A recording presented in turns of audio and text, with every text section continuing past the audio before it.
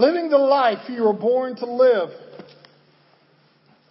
There are so many passages in the Bible that lend itself to living the Christian life. And this is one of those great ones. In Colossians chapter 3, I pray that it has something for you, whether you are 8 or 80, and anywhere there between or above or below that. I mean, as long as you have breath in your lungs, this can apply to your life. And so in Colossians chapter 3, we pick up Paul's letter to the church of Colossae. He is encouraging them to not only claim their faith, but more importantly, to live it out. You see, just like today, back in those times when this was written, there were many who knew doctrine, they knew scriptures, and they could quote scriptures, and they could sit down and pontificate and discuss eloquently all of the greater things of biblical doctrine. But when it came time to actually applying it to their lives, it fell short.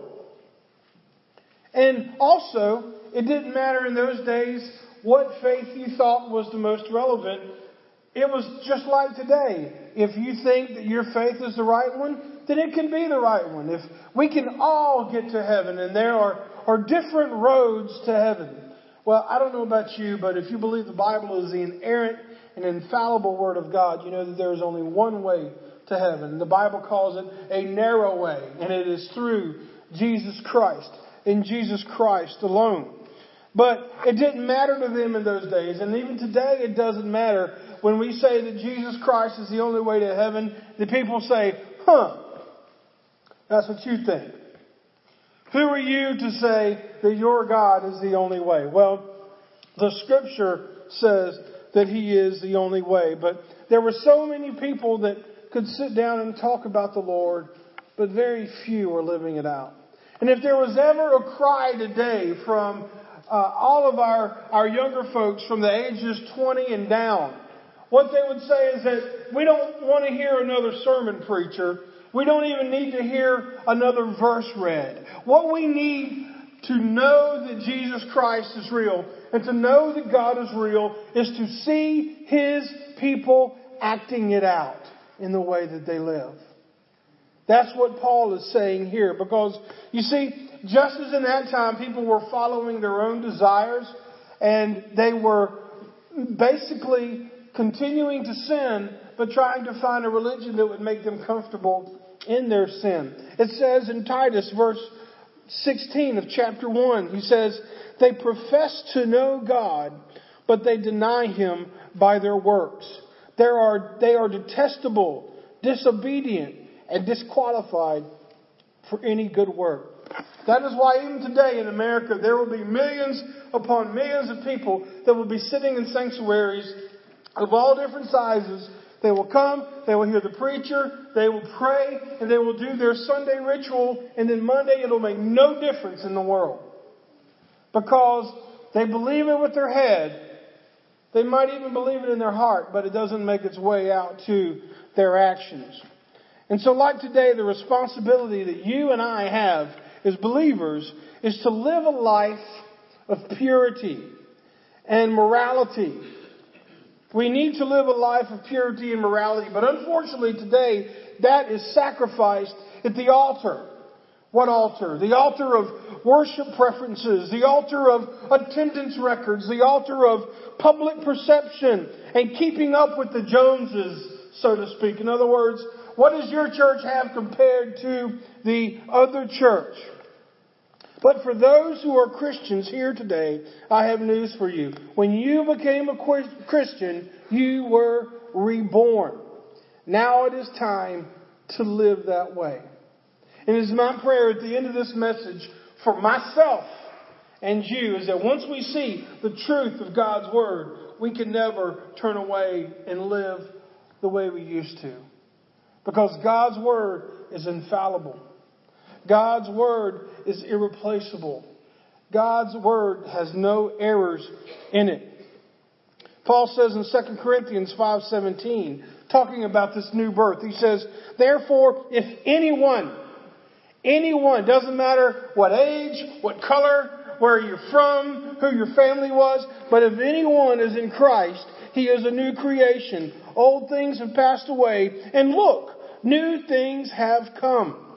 It says in John 3, verses 5 and 7, it says, I assure you, unless someone is born of water and of the Spirit, he cannot enter the kingdom of God. Whatever is born of the flesh is flesh, and whatever is born of the Spirit is spirit. Do not be amazed that I told you, you must be born again. If you remember, that's where Nicodemus was coming to him saying, what does it mean to be born again? And then Jesus launches into, just a few verses later, the most famous verse in all of the Bible. John 3:16, that for whosoever loves him should not perish, but have everlasting life.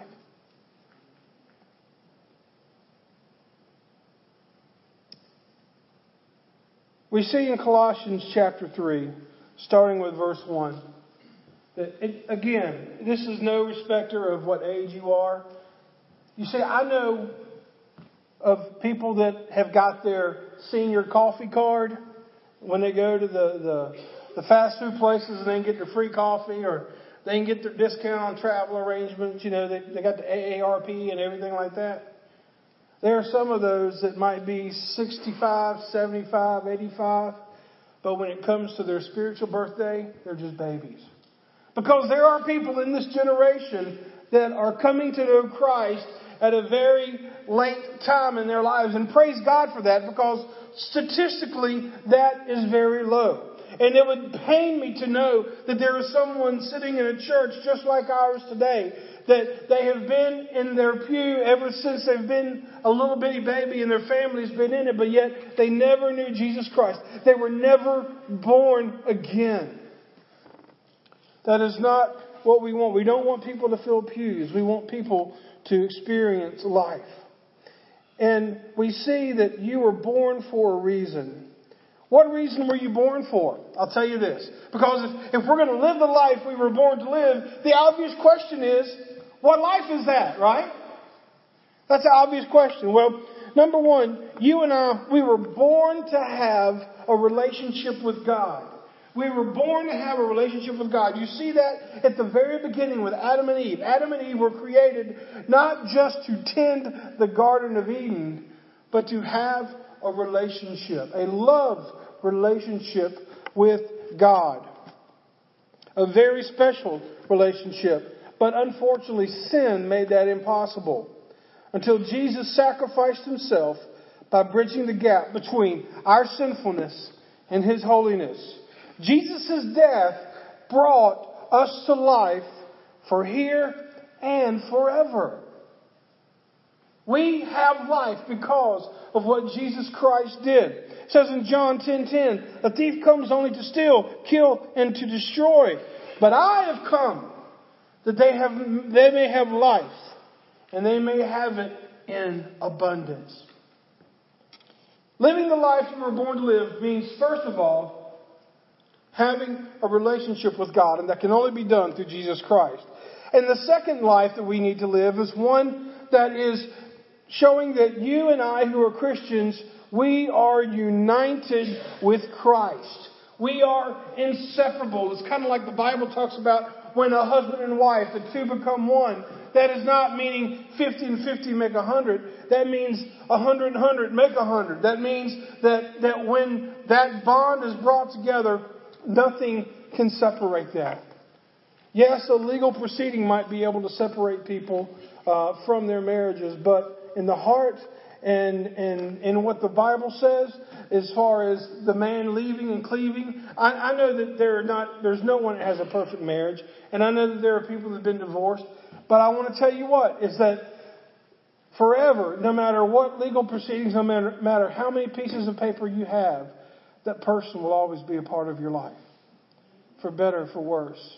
And for those of you that have Jesus Christ as your Savior and Lord, you can run to Him or you can run from Him. But if you are a child of God, you are inseparable with Jesus Christ.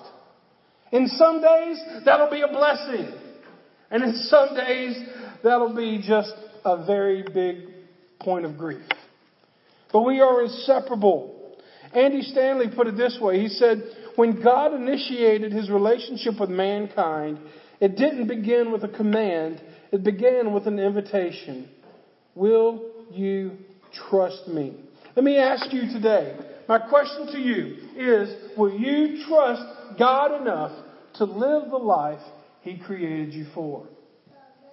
I hope that you will. Let's look at Colossians chapter 3, verses 1 and 2. He's talking about the life of the new man. And he says, so if you have been raised with the Messiah, seek what is above, where the Messiah is seated at the right hand of God. Verse 2, set your minds on what is above, not what is on the earth. The first thing that we see is that new life begins and ends with Jesus Christ. It says that Jesus Christ raised you and I to a new life. This new life that we have through Jesus Christ, I want you to understand, there is no infomercial. There is no self-help guru. There is nothing that you can do to have this life that Paul is talking about here other than accept Jesus Christ as your Savior and Lord. Because he says here, so if you have been raised with the Messiah, there is the first condition. That is the first step that you must take, is that you have a relationship with Christ. And now I know what's happening here is because a big majority of you in here have prayed to receive Christ, and you're saying, okay, preacher, been there, done that, bought the t-shirt. I've been a Christian as long as I can remember, preacher. Move on to the next point. Okay, but let me ask you something. Has that decision you made at whatever time in your life to accept Jesus Christ, has it enhanced your life and allowed you to live for Him? Or was it just a decision that you made? Because there are plenty of people that accept Jesus Christ for mere fire insurance. The preacher will preach and he'll spit, he'll get red-faced, and he'll scare the you-know-what out of you. And then you'll pray to receive Christ because you don't want to go to hell, and that's all people do with it. What's wrong with that decision? It's because when we accept Jesus Christ as our Savior and Lord, we get the Holy Spirit. Everything that we will ever need in our lives, every spiritual gift, every blessing, every trial that we go through, we are equipped for. But if we just pray a prayer so we don't go to hell, we are selling ourselves short, and we are not living the life we were born to live. The first qualifier for living life is you were born to live is to be a regenerated Christian. Admitting that Christ is your Savior and proclaiming that the old self, the person before you, is dead. And we've had the privilege of baptizing people here, and we talk about the fact that when someone goes underwater, that is symbolic of the watery grave. But the problem is that I don't know how long you've been a Christian. I've been a Christian for a good while now. There are times where I turn into a grave robber. You know what I mean? Sometimes I'm a grave robber. I'll go back and I'll go to that old person that I used to be. And I'll pull out some of those mannerisms, some of those sins, some of those things that I was so comfortable with before I met Christ. And instead of living in the new things that God has provided for us, I'll go back and rob the grave of who I was and try to be like I was before I met Jesus Christ. He's telling us to not do that. You will never live the life Christ has given you, the one that you were born to live. You will never live that still robbing your grave of who you used to be. We also see that literally we need to set our minds on heaven. I wish I had the picture of it, but there was a man, his name is Gary Matthews. He's a retired technology worker and a self-confessed nerd. And there's one thing that he thinks. He thinks he is a dog. He thinks he's a dog. He really thinks he's a dog. He actually eats dog food on occasions to make him feel like he is closer to the canine community. He has actually tried to have his name legally changed to Boomer the Dog. You can go to boomerthedog.com and read all about it. He's actually got a suit made out of paper mache or paper products that he puts on. He looks like a big, shaggy sheepdog. And he'll go around and kids love it and he'll bark. I mean, he really thinks he is a dog. And this is what he says on his website. Let me read it to you. He says, I believe that everyone should be able to choose the name they would like. We didn't get a chance when we were born. We were given names. Since we can build the identities that we choose to carry on in life with, why can't we choose a name that goes along with it? Recognized by everyone, even on an official ID. Well, folks, it may be cute and it may be harmless for Gary Matthews to think that he is a dog. But folks, there is a grave danger in thinking that you know your life better than God does. Today, the mantra is, well, if I wasn't born the way I think I should be, God must have made a mistake. Because what we think trumps what God thinks. And we think that we can be the master of our souls. What about a person who feels they are unworthy of God's love? Or the person that feels alone? Or the person that feels that God will overlook their sin because they feel it's okay? What about the person that feels like trash? Or the person that feels like a thief? The person that feels like that they are more important than anybody else. Because understand, this perception that you have of yourself, that is what you become. This man thinks he's a dog. He's acting like a dog. You see what I'm saying? If we put all of our identity in anything other than Christ, we become that thing. Dear Christian, today let me ask you, where is your identity placed? If it was in a job, one day you'll either lose that job or retire. If it's in a family member, one day they will either leave temporarily or permanently. If it's in your service at the church, one day that will stop. If it's in anything other than being found alive in Jesus Christ, then it leaves us short. That's why he's saying, don't set your mind on things that are around you, but set your minds on things that are above. Because let me ask you something. As this man said who was trying to be a dog, he says that we just need to do whatever we think we want it to be. We need to live however we think it should be. There's a problem with that. Again, we go back to the Bible where it says in Judges 17:6 that in those days there was no king in Israel and everyone did what he wanted. It was a deplorable time for Israel during that time. Proverbs 21:2 says, people may be right in their own eyes, but the Lord examines the heart. Again, as born-again Christians, the Holy Spirit cannot live in us if we permit sin.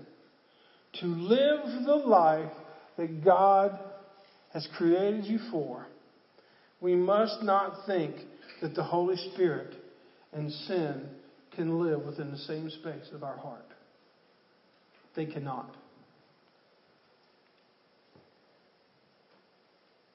The second thing we see is that your life is no longer your own. Let's read verses 3 and 4. Verses 3 and 4 say this. For you have died and your life is hidden with the Messiah in God. If you like to underline or make notes, I would underline the word hidden. For you have died and your life is hidden with the Messiah God. When the Messiah who is your life is revealed, then you will also be revealed with Him in glory. I want you to understand this, that Christ not only died for you, He died with you. Christ not only died for you, He died with you. If we are Christians, the Bible says that we are in Christ. His suffering is our suffering. Our suffering is His suffering. Our sin became His sin. And His glory will be our glory. He was our substitute in death, but He is our identity in life. Jesus not only took the penalty of sin for you and I, but it also means that He can give us victory over sin as well. And I really struggle with this word, hidden in Christ, because that could mean so many meanings. I mean, like a game of hide and seek or a secret meaning. Let me explain to you the best way I know can, because I prayed, God, give me an illustration or show me somehow how to illustrate this point of our lives being hidden in Christ. And there's a story of the Mooneyhams. It's Michael and Melissa Mooneyham back in, I think it's about March or May of this year, 2015, in Nashville, Arkansas. They were he was a deli clerk at the Walmart, and she was a stay-at-home mom, and they had a little baby girl that they doted over. And then about that time in Nashville, Arkansas, a tornado hit their trailer park. They were high school sweethearts. They had been married about 10 years. They had this precious baby. The hurricane or the tornado tore through that trailer park. When all the dust had settled, they found Michael and Melissa Mooneyham holding on to each other for dear life. But they had passed. And nestled right between them, in between them, was their baby girl who survived.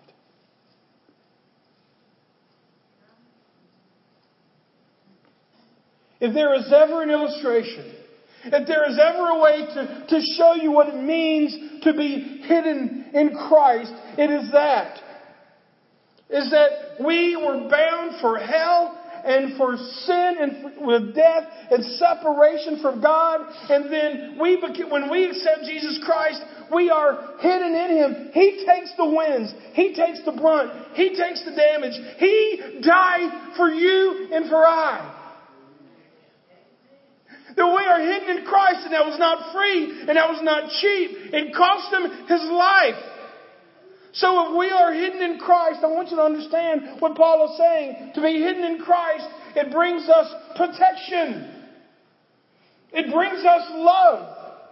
It brings us sacrificial love. To be hidden in Christ. How in the world can we not live for Him and live the life He has called us to live, knowing that we are hidden in Him?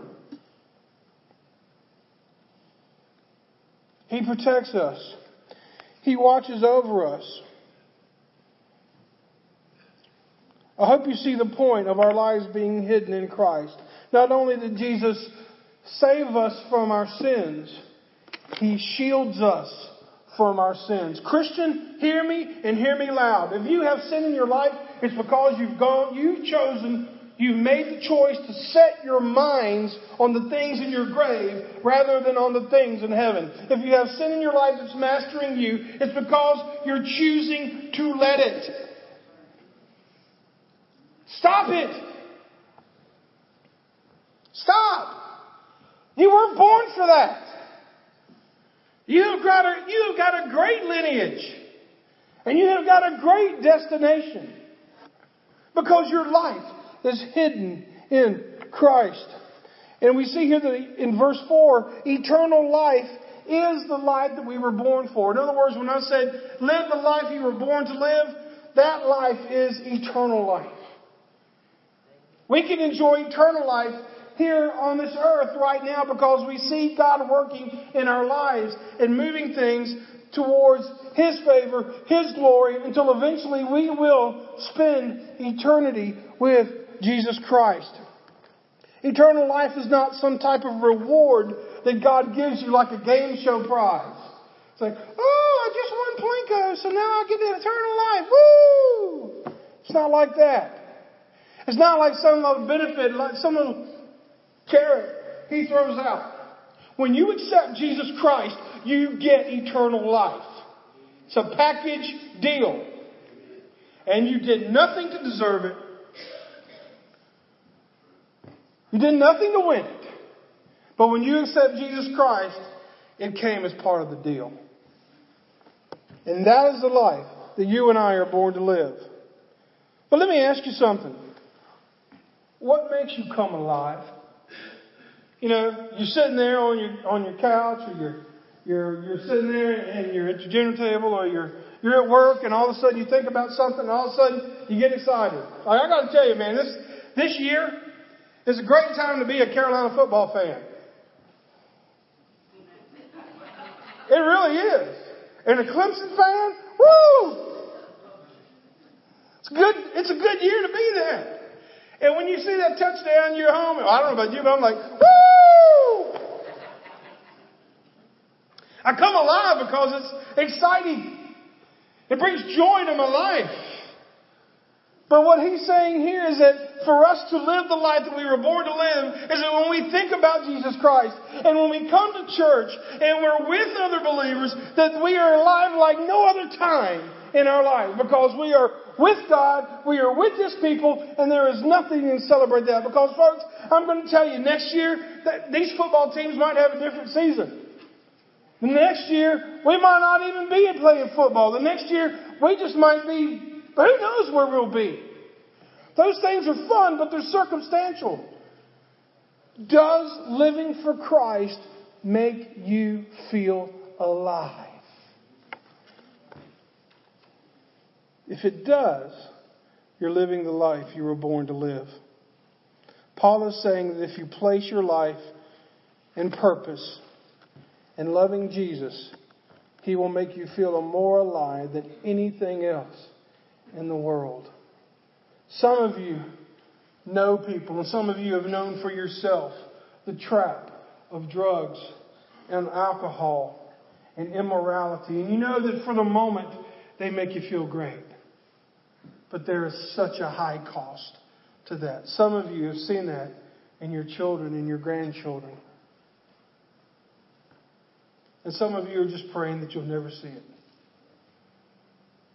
But why are people turning to those things? It's because they want to forget. They want to feel alive. They want that rush. But every time, that rush always has a cost. There is nothing that can make you feel more alive than having a relationship with Jesus Christ. And then finally, we see that we must choose to live the life we were born to live. Verses 5 through 11. There's a big word here. A big word. What's the first word of chapter 5? Therefore. He's just giving you all this good stuff. We are hidden in Christ. We are alive in Christ. We are to set our minds on heaven. He kind of sets us up, doesn't he? I mean, we're like, woo, let's have a pep rally for Jesus. Yes, amen. And that's what's happening around the world today. People are having a pep rally for Jesus. Sing the songs, shout the amens, and have a good old time. But then, here comes verse 5. Here comes the therefore. This is where it costs us something.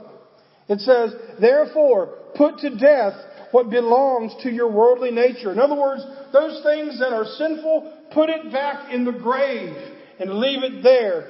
These things that you put to death that belongs in your worldly nature, things like sexual immorality, impurity, lust, evil desires, greed, which is idolatry. Because of these, God's wrath comes on the disobedient. And you once walked in these things when you were living in them. But now you must also put away all the following: anger, wrath, malice, slander, and filthy language from your mouth. Do not lie to one another, since you have put off the old self with its practices and have put on the new self. You are being renewed according to the image of your Creator. Folks, if these things still have a place in your life, you are hindering the process to which God is working in you. You cannot hold on to these sins and grow in your relationship with the Lord. Because it says, right here, it says, He is making you into the image of your Creator. How do we become more like God? We become less like the world. How do we do that? We love God more than we love the world. If you've got a habit you can't get rid of, I hope it's worth it. Because it's keeping you from knowing God the way He intended you to know Him. And that's for the believers I'm talking to. If there are believers in here that are struggling with these sins, He's wanting to make you into His image, but you will never get any closer as long as you hold on to those things. That's what He's telling the church of Colossae. And that's what He's telling us today. Because, folks, to turn from sin means to turn to God. If you're going to turn from something, you need to turn toward something else. In conclusion, let me read you verse 12. Verse 12 says, therefore, there's that word again. Therefore, God's chosen ones, holy and loved, put on heartfelt compassion, kindness, humility, and patience. And back at verse 11, it says, in Christ there is not Greek, there is no Jew circumcision and uncircumcision, no barbarian or Scythian. He says, no slave or free, but Christ is all in all. Christ is all in all. To live the life you were born to live, it means setting your mind on Jesus Christ, not only studying about Him and going to church, but it means living it out in your daily decisions. When you do that, you will live the life God has called you to live. And again, this was written to a church. This was written to Christians. But folks, I will tell you, if you're not a Christian and you're trapped up in verse 5, 6, and 7, and 8, if you're still trapped by those sins and they won't let you go, the only way to break free is by accepting Jesus Christ as your Savior and Lord. And becoming reborn to live the life God has created you for. Because understand, remember, all the way back in Genesis, God created us to have a relationship with Him. The only way to have that is through accepting Jesus Christ as your Savior and Lord. Maybe you're a believer, you just want prayer. Maybe someone wants to join the church or to get baptized. Would you stand for our invitation?